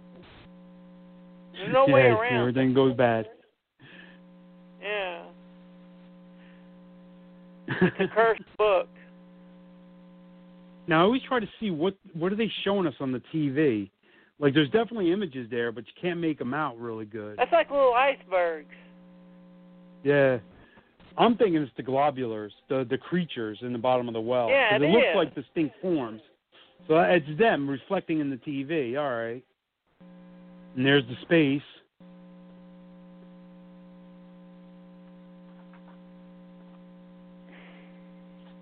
You notice its outer space is that color too? Yeah. Because that's where it comes from. It's from the stars. Whatever it is, it's infected the whole universe so far. Yeah.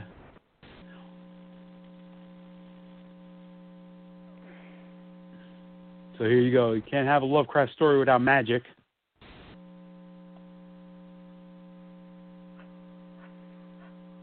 Even though in the original story there's very little, there's really no speak of it. It's mostly done as legends, you know, the new legends of this farm, the Gardner farm.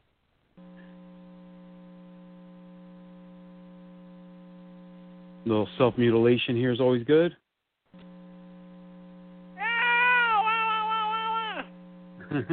Wash that thing first. God damn it. Yeah, she's using a razor, too, which is the worst thing to use if you're going to cut yourself. Like, for, you know, her purpose is to carve the symbols in her. She could have did it in a less painful way. I don't know. I'd rather use a razor than a plastic knife. No, you use like a safety pin and just, like, scratch it into you. I think you got too much experience in this.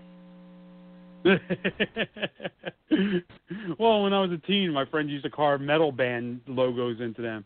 I was like, fuck that, I'll just scratch shit. Yeah, Slayer and shit into their arms, you know?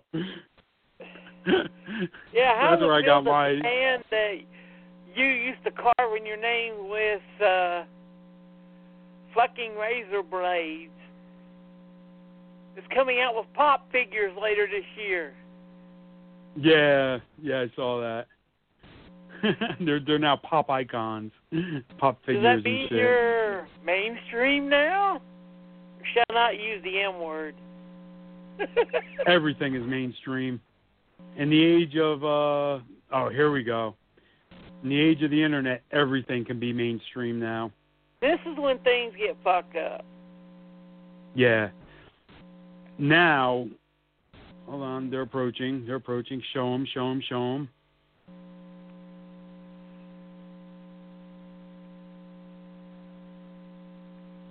So this, if you watch the making of what they did with the alpacas here, I love that, was a direct influence. It's mostly practical. They did a little CG on the eyes, I think. Just for the eyes. Well, how else are you going to get that color? Yeah. They used a classic technique of wire puppets. Oh, this part. This is when the movie gets really horrifying. I mean, not that it hasn't been horrifying, but just what happened to the mother and son is way beyond disturbing. And the way the dad But reacts the alpaca, to it. yeah. Yeah. Well, Nicolas Cage's reactions is what sells it. You know, his reactions, I mean, how else would you react seeing something like what they're seeing? I and the react sounds, about listen. 2 hours down the road. Yeah. I wouldn't have been That's there this long. I would already have left. Yeah, that's a Mexican thing. Oh, my God, Yeah. there's a monster outside. Where? Out front or out back? Out front. Boom! There'll be me running out the back door. Yeah. Oh, that's not true. Did you ever see Octoman? That was made in Mexico. The octopus monster. 71, I think it was? Yeah. Oh, here's Lavidia, all carved up.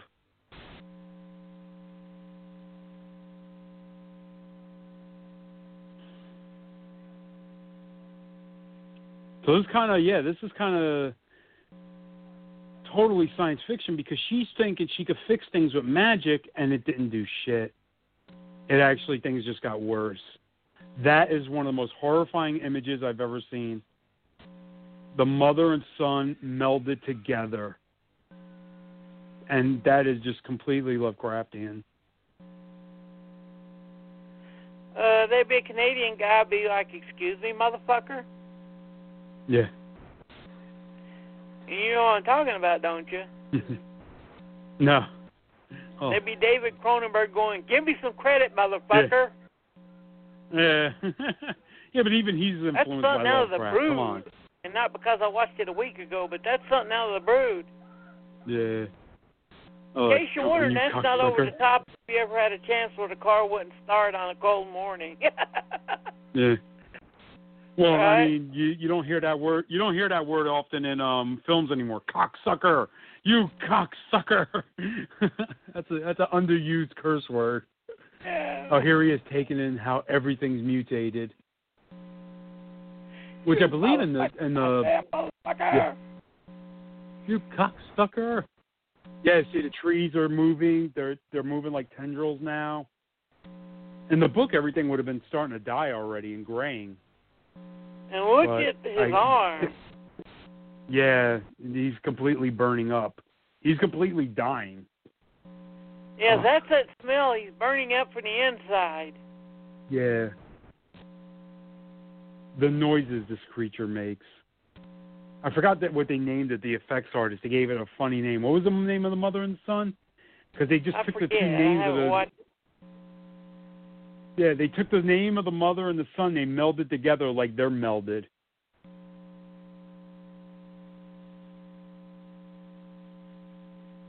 Squelching. That's the most horrifying part is the noises they make.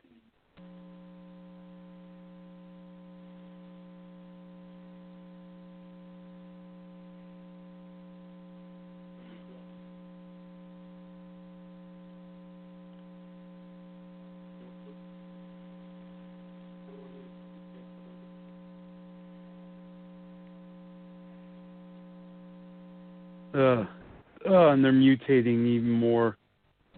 Well, not mutating. That's how it happens with radiation poisoning. Yeah, but I mean, they're melding even more. They are mutating. If you look at the cheek, like it's puffing, and that's great. The way he just looks down at her, like, yeah, okay. Just his subtle acting alone is perfect in this. When he looks down at his wife, yeah, he looks down at his wife and son melded together and just kind of like, yeah, okay, that's normal, you know.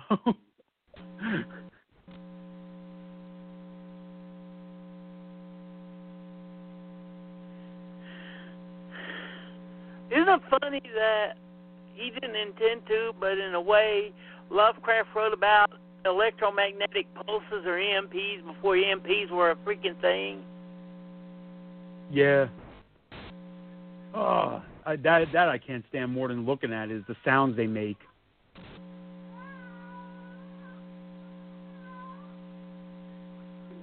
Oof.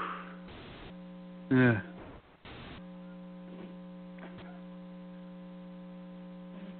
So yeah, and here they're doing it to protect her from the sunlight.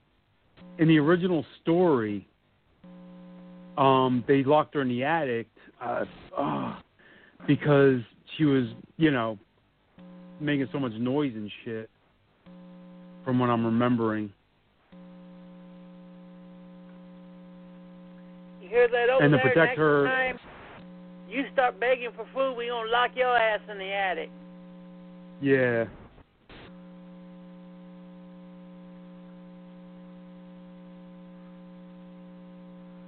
The son and her crying together like that.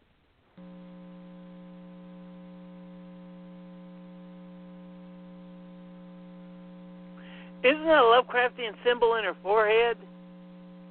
Yeah. Yeah, she carved it in her forehead with a blade. I wish I knew which one that was, though. I think it's an open gate.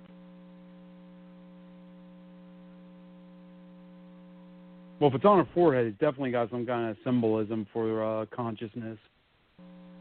Yeah. Third eye type shit.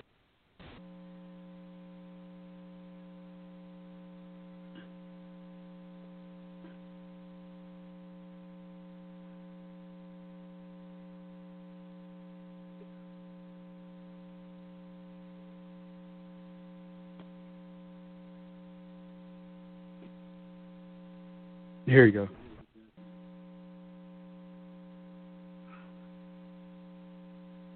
That right there, when he stares down at her and she's all mutating.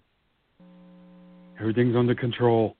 And he just looks at her like, oh, fuck. There's that triangle again. Yeah. They even used that triangle in the void. Yeah. Yeah, that was a big thing in the void. That's how he opened the door to the other dimensions. Yeah. Also, I believe in of all strange things is Doctor Strange. There's a lot of triangles in that too. Yeah. Which, if we have any mystic friends out there, let us know what that is. Break it down for us. Well, it's the open gate like the pyramids, Yeah. Gate of power. Yeah, here it is. When you see it in its full glory. You notice that frog eyes? Yeah. So that was directly influenced from John Carpenter's The Thing. They said it right in the documentary that they looked to The Thing for how to make a creature. And that's actually not CG. That's actually practical. They used wire. They made a small maniquette, silicone maniquette, and used wires to move them around.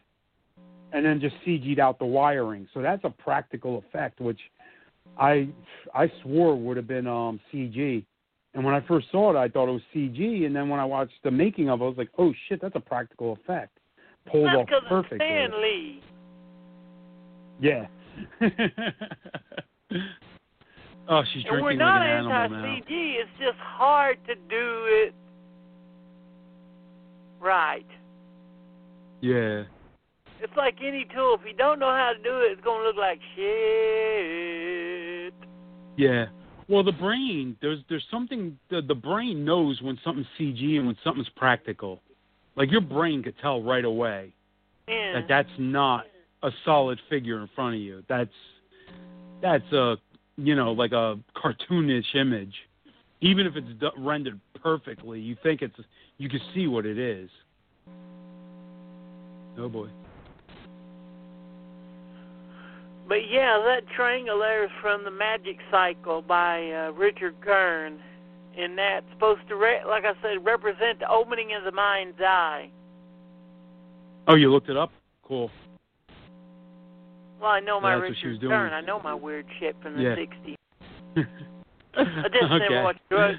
I just never took drugs watching the shit you're supposed to take drugs on.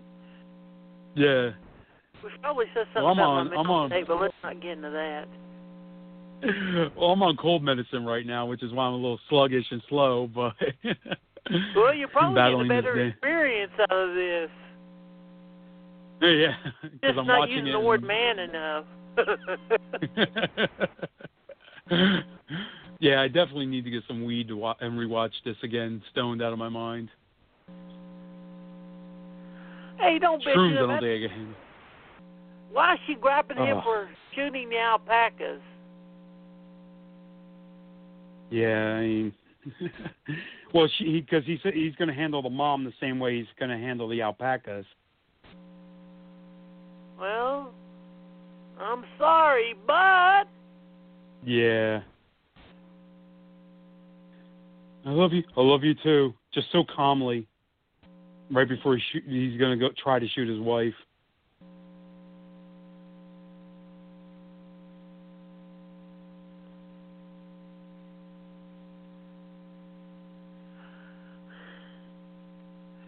If I would have shot this in with alpacas, I would have done it real, being someone with glasses.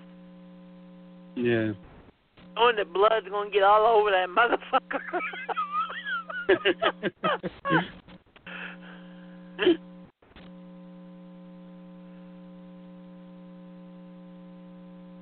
So trying to remember, in the original story, I think she just rotted away up and he kissed her, and there's all that muck, the colored muck, coming from her lips. I think. You think what? It's the blood. That's what it was. It's the blood on him. Yeah. If you're not watching this at home and you're trying to figure out what we're describing, you need to watch it. Yeah, this is one you just don't just listen to, because we're describing weird shit that's going to make us sound insane. No comment. Yeah. I like how the mutation, it's her arm, but it's also her son's arm coming out of her arm. Yeah. It's, like, and that's the thing we have to thank Lovecraft for, because before Lovecraft, we didn't have mutant creatures like this. We really didn't. Before Lovecraft, it was just like basic dragon monsters or ghosts. So this scene here is heavily re-edited. The original version is the voicing you're hearing, where she's cursing and shit. That doesn't happen until after he walks into the room. Here they cut it to where they make it. She's basically telling him, "We're doing the reservoir. We don't care if it's contaminated," which they cut out of this. This is part of a bigger subplot, which, in a way, I agree with him cutting it out. Yeah. Here we go. See, they kind of did all the mutants at once that were in the book or the story. They're showing right now.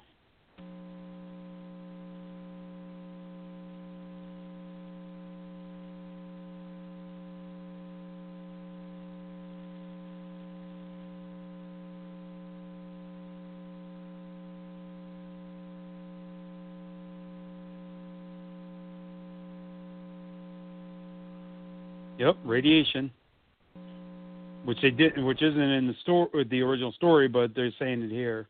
It's the only way to describe how the burns are happening. Well, it was in the original story, but it didn't exist back then. Yeah. Well, yeah, no, the burns are in the story, but the calling it radiation burns didn't exist back then. They didn't know what to call it. Where he got it from is there was this meteor that crashed in Russia in 1912. And destroyed everything. Yeah, I remember that story, yeah. Yeah. They, and wiped there out were an people entire with forest. burns like that. Yeah. Radiation burns.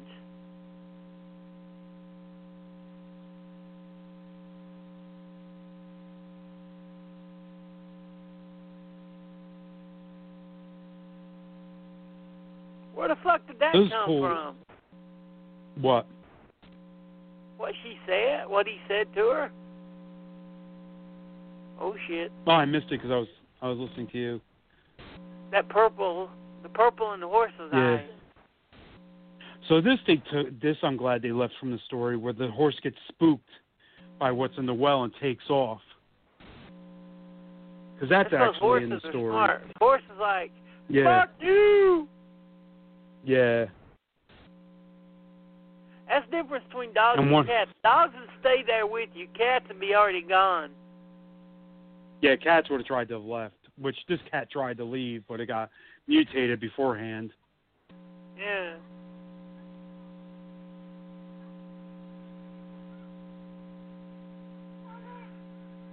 No, Cupid. I would have just walked out. No, sorry.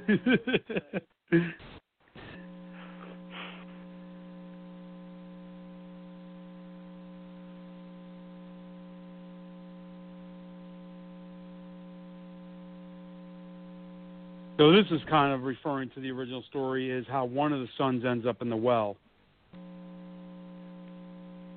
In the original story, the sons were dragged into the well to be fed on by the globulars, the creatures in the well.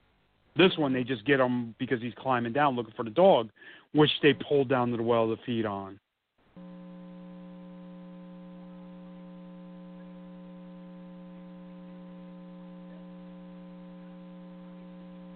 I don't remember. Do you actually see the dog? Because I know in the making of, you see them. That's stoner logic. You see there. just a little.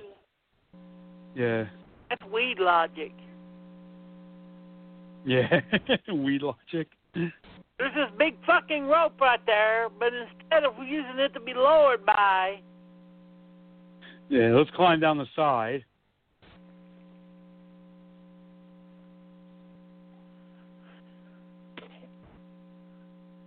Oh, there's your Dust Devil goggles again. Yeah. Am I a little ahead of you, or?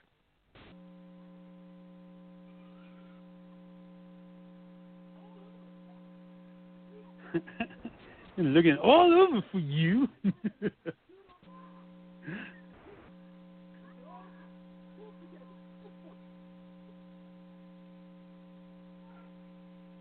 This is scary, the way he just calms down, gets all logical.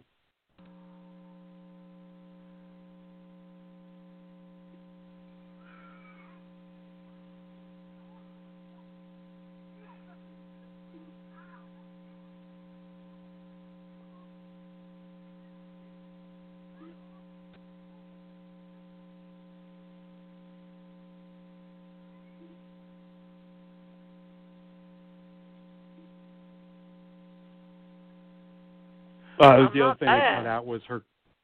He said, "You curse like a fucking sailor." Yeah. I'm not my dad.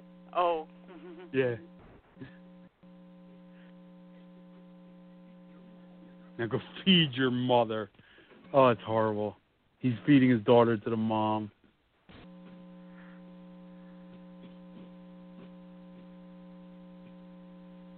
Nah, that's chilling, the way she's just like laid on the bed like an animal waiting.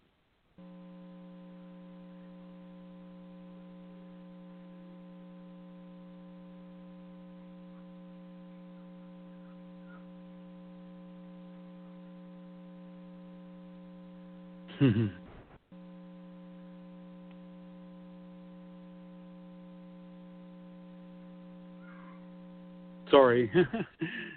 I'm being too quiet here because I'm so focused on this goddamn movie that's so good.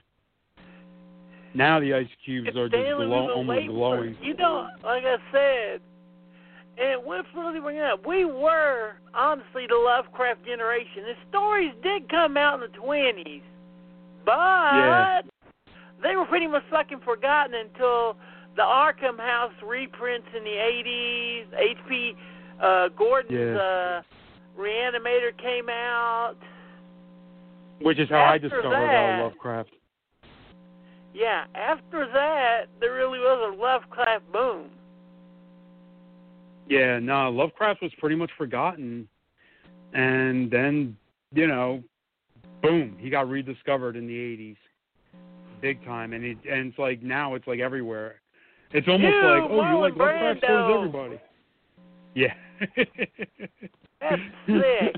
You know why that's there. I'm not gonna lie. A Well, you got to remember, Randall was on Stanley's side, and that's why he fucked around through the movie after they fired Stanley. Yeah. Yeah, like, see, I haven't seen the documentary since... Fuck you! Yeah. Yeah, and then, isn't that when he, like, tried to, like, fuck the movie over and be like, go fuck yourselves? I'm going to give you my worst performance? Yeah, when he had the bucket on his head and all that. Yeah. Refused to learn his lines. Yeah. Oh, the mom monster. Mumster. Yeah, the mumster. That's the other thing I kind of missed from... I mean, they definitely hit on this in this movie.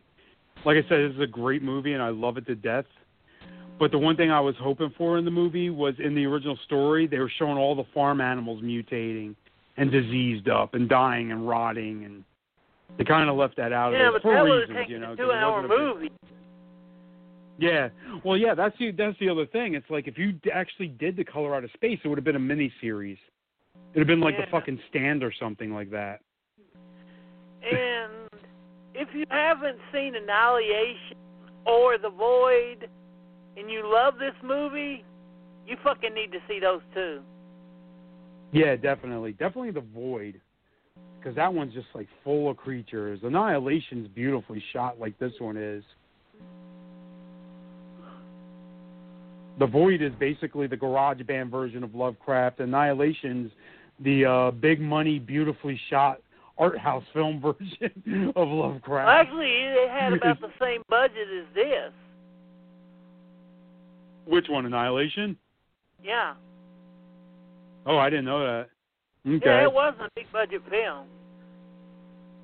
Yeah, but I mean, The Void is like the garage band version of a Lovecraft film. They're right there. The family, yeah. Yeah, that's directly from the book. Like, his family's not there, but he thinks they're there because his mind is gone. And Annihilation is great. Yeah. It's just another one of those where they didn't have time to do the whole story right, so they did part of it. Yeah. It still exactly. works. Now, if you want to see the mutated monsters, see Annihilation. Yeah. Mom drool on the face. That would be a hell of a T-shirt. Mom drool on the face? No, Benny lives in the well now. Yeah. Is she actually eating her right there? What was that?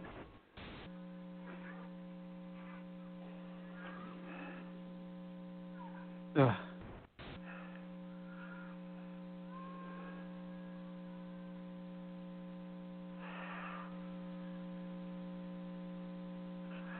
Oh, God, look at the blood on her face. Yeah. Oh, this part's rough. Did you notice that? Yeah. It was purple. It was the color, not blood. He shot his son. Oh, are you there where he shoots his son? Yeah, I just thought that was a nice touch. Yeah, the purple blood. Yeah, everything's contaminated. You know, everything's being. How do I describe this?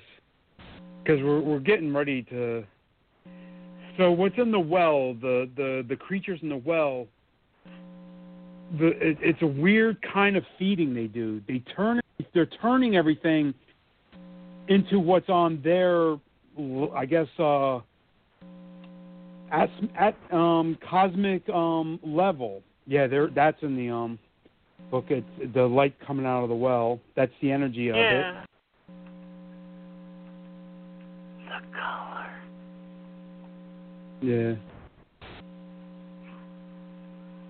Now that was a shame that he shot him like that when he was aiming at the well.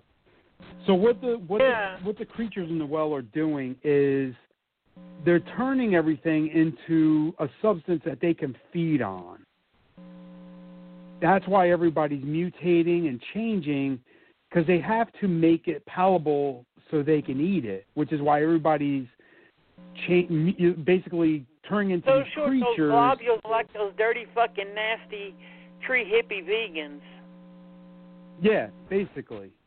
They're mutating everything so they could dissolve it and absorb it, which is why in the book everything turns gray, because it's sucking everything out of it. But before it can do that, it has to turn you into what it knows it can eat. So that's why everything's turning funky colors and mutating and changing. So a lot of people miss that in the movie, and it's not really that well explained in the book either, in the story.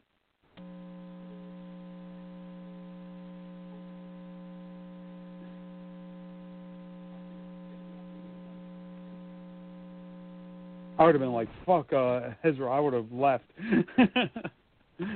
I would have not gone into the woods looking for him. You know what that boom was, really, don't you? No. Excuse me, motherfucker? That's what it was. There's nothing stopping us. Excuse me, motherfucker? Oh. Okay. Well, yeah, this is when because it's turning everything alien, so it could feed on it, and everything's kind of coming alive because of it. It's in everything.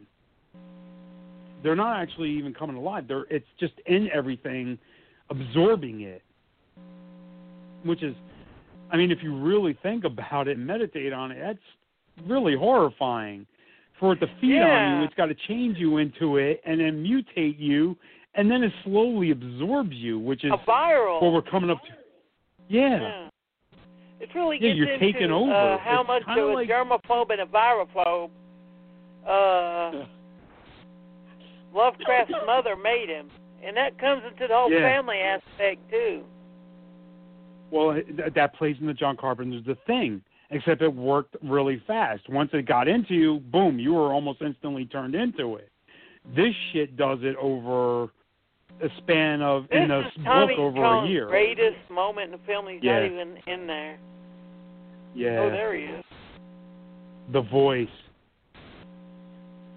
Here it is. Changing everything, yeah. Yeah, see, okay, they did touch on it. Now I remember. Yeah. It's turning everything into what it knows so it could feed on you.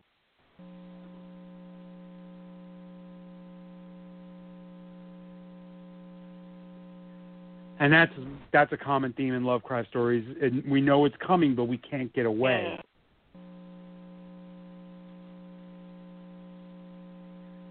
Yeah. You almost become like addicted to the drug that's killing you. You know, it's what it is. It makes you stay so it can feed on you. And here he is finally collapsing, like it's just absorbing him.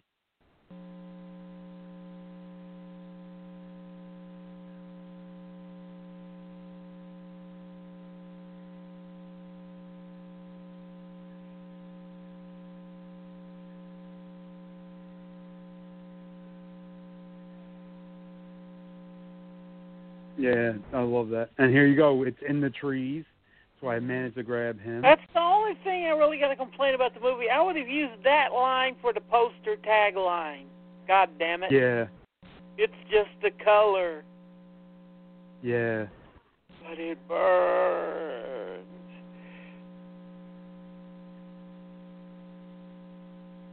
See, I don't remember anything like that in the Lovecraft. Look at that.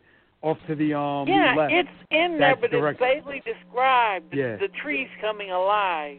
Yeah. And that's a nod to another Lovecraftian story. Well, semi. Yeah. The only reason I know about it so well is it took place in Tennessee, about 45 miles up the road. What was that? You know, you heard about those 4 kids that go up in the cabin and find a Necronomicon and the shit hits the fan? Oh, yeah. Evil Dead. There you go, another Lovecraftian influenced film. Yeah. So here you go, yeah, it's world. How everything's just feeding and worm-like, and that's where it comes from, the globulars. This is the closest we've seen to the Elder God's world in the movies that I've seen. That and The Void shows it. Yeah, but not like that. No, definitely not even close. But I mean, and you know still, who's sitting on the throne, don't you? Azeroth. Cthulhu! Didn't look like Cthulhu, but okay. We didn't get a close-up of it, but... What? Yeah. This part always broke my heart is when she's finally absorbed. Because I liked her character a lot. I felt bad for her. She's one of the... Like the mother and son was horrifying, but I feel bad for her, you know? But you can see how she's a failure. She wants to be an Earth Mother, the witch, and the protector, but she likes processed foods and doesn't like being with the earth and in the forest. Okay, hold on. I'm trying to pay attention. So there's the light in the trees. So now, what a lot of people don't understand is what's going on with this well. What's actually happening. So if you pay attention in the book, if you read the book, what's actually going on is they're going home. Yeah. They've been absorbing everything. They're absorbing and eating everything because they needed the strength to get off the planet. So basically, we were just a food. And here's where everything's going nuts. This isn't in the story, but I really like it, what they did here with the family.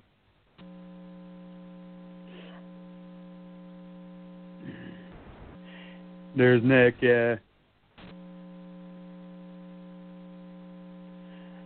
Well, if you want to look at it in a science fiction way, the color is there to do a reconnaissance mission. Yeah. Yeah, it's bringing it's basically its digestive system. It's going out and eating for the globulars or the creatures. Yeah, they go back home. Hey, man, how was it on Earth? Oh, shit, man, it can be easily transformed and all that. We need to go back there. Yeah. I love the fact that... Yeah, so the whole... Oh, sorry. You love what? Cage's character now has Lavinia's voice. Yeah. And we get to the part where we don't get to see. You know, we don't know what really happens to the family up there. Yeah. Well, they're absorbed. They're eaten. Yeah, but it doesn't show that or say that. It just... Yeah. Well, like Lovecraft, it leaves it very vague. Narrative, that's in the story, how everything just erupted because they're going home. And they're Caesars leaving. Do not watch the end of this movie. Thank you. We're about to go into a little overtime, folkies. And now everything turns white. That's the gray, yeah. That in the theater. And what does this look like? God. Yeah, and it's described vividly in the book how it's this massive piece of land because when it took off, it basically, like a nuclear explosion, turned everything to ash. And it's called the Gray Lands. And it's just dead. It's just dead area. The meteor landed too. In Russia, yeah.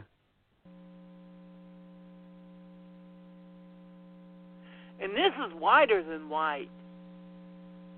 Yeah, no, they definitely did something to the filtration of the camera.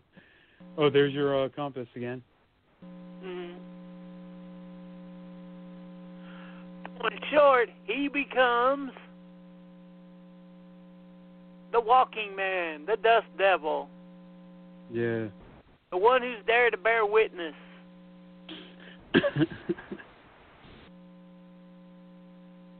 Okay, yeah. That's what's left of the well. Now, see, this story goes a little beyond than what's in the movie goes a little beyond than what's in the book. It actually shows the reservoir. The book, it's before the reservoir because he's looking at the land it's all told from like a. They have to show the reservoir to be able to slip in the last passage that's actually from Lovecraft's story. Yeah.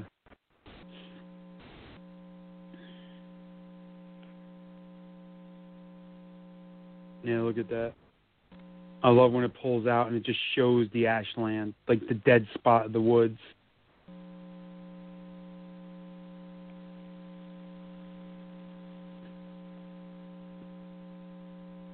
Yeah.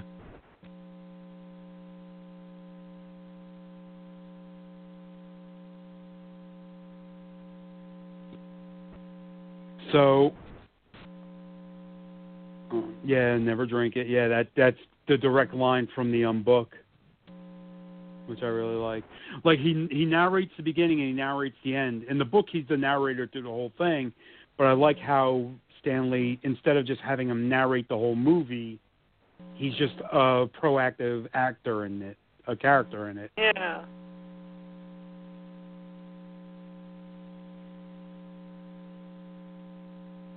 The Strange Days, that's from the book, the story.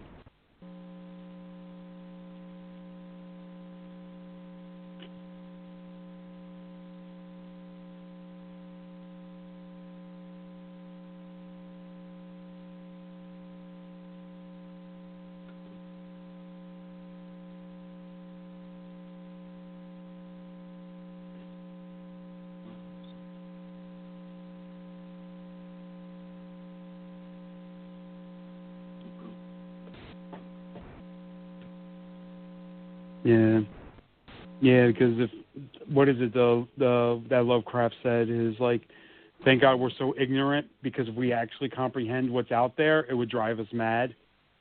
Yeah. Throws his fucking cigarette. I really want to think about it. This, in a way, is a prequel to Dust Devil. This is how the Dust Devil itself gets trapped on Earth. Yeah.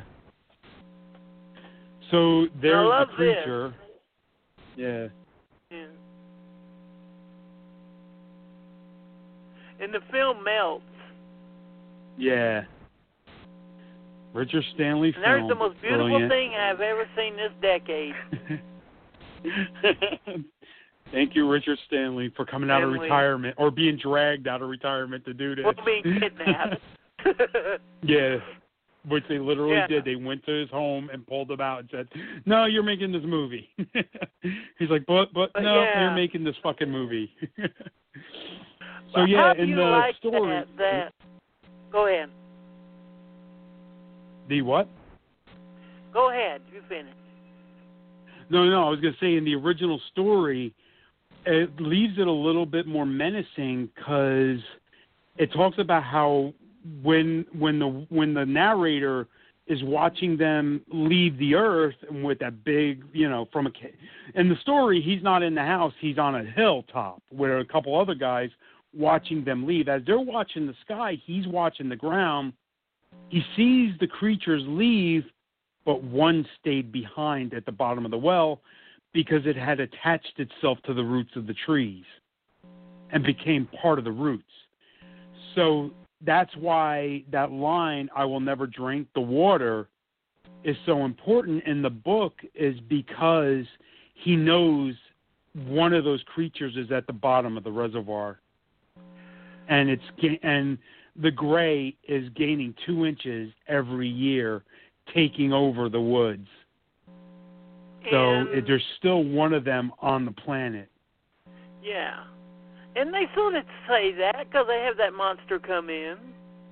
Yeah, the whatever that creature is, the praying mantis with the million eyes and the little tendril tongues coming out of it, which is beautiful to look at. Yeah. And bless you, Elijah Wood, from going to one of the most successful film trilogies ever, Lord of the Rings, and saying to himself, "I want to make fucked up movies now." Yeah, I was actually shocked myself when I saw his name attached to this and the other films. I mean, I'm like, really? This is what he's doing now? Holy shit! Band of still good quality. It's like, holy shit! Elijah Wood produced it? I'm going to watch that shit. Well, it's funny. I mean, it's him in Maniac, right? He's in the remake of Maniac? Yeah. Because I haven't watched it. Everyone keeps telling me to watch that. I'm going to go by your recommendation. Update. Is it worth watching? Yeah, it is. Okay. If you say Maniac is worth watching, then I have the Maniac remake is worth watching, then I have to watch it. Spinell's Maniac is Maniac in the 1980s. Yeah. Elijah Wood's Maniac is Maniac in the 2000s, which is really what Lustig and Spinell's idea was, to show each generation's style of serial killer. Gotcha. Okay. So I definitely got to check it out then, because I've been avoiding it because I generally don't like remakes of my 70s films. You know, I love Maniac. That one's very close to my heart.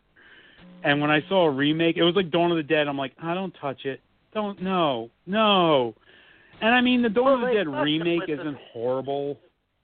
I'm sorry. They fucked them with the title. Yeah.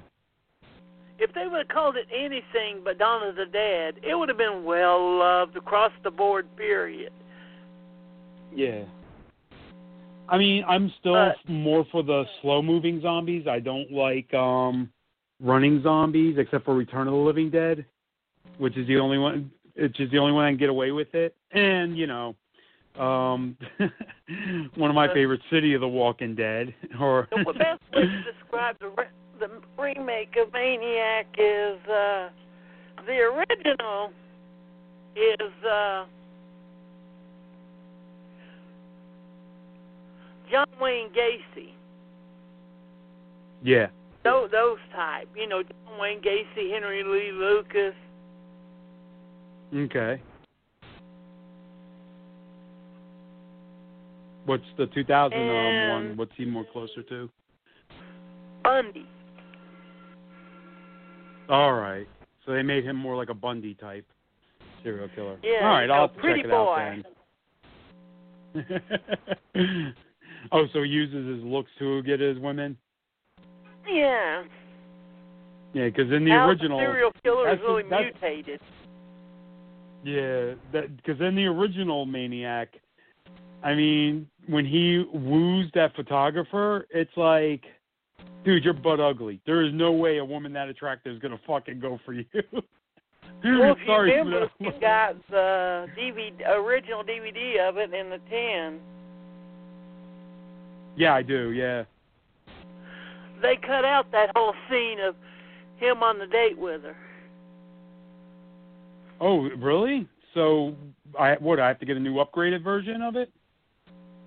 Well, the newer versions have it back in there because Lustig and Spinell thought that thing was stupid, and they regretted it.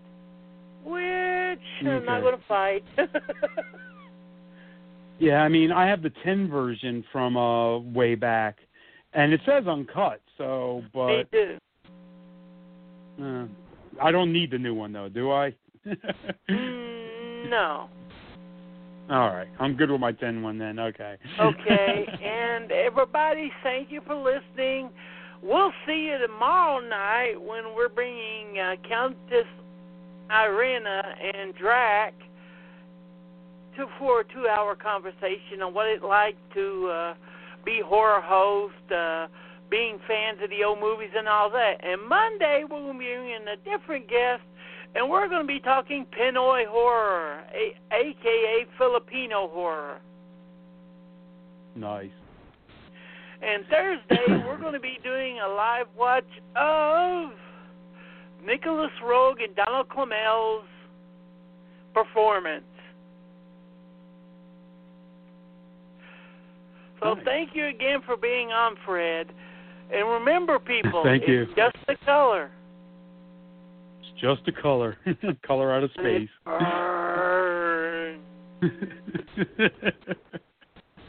Good night, everyone.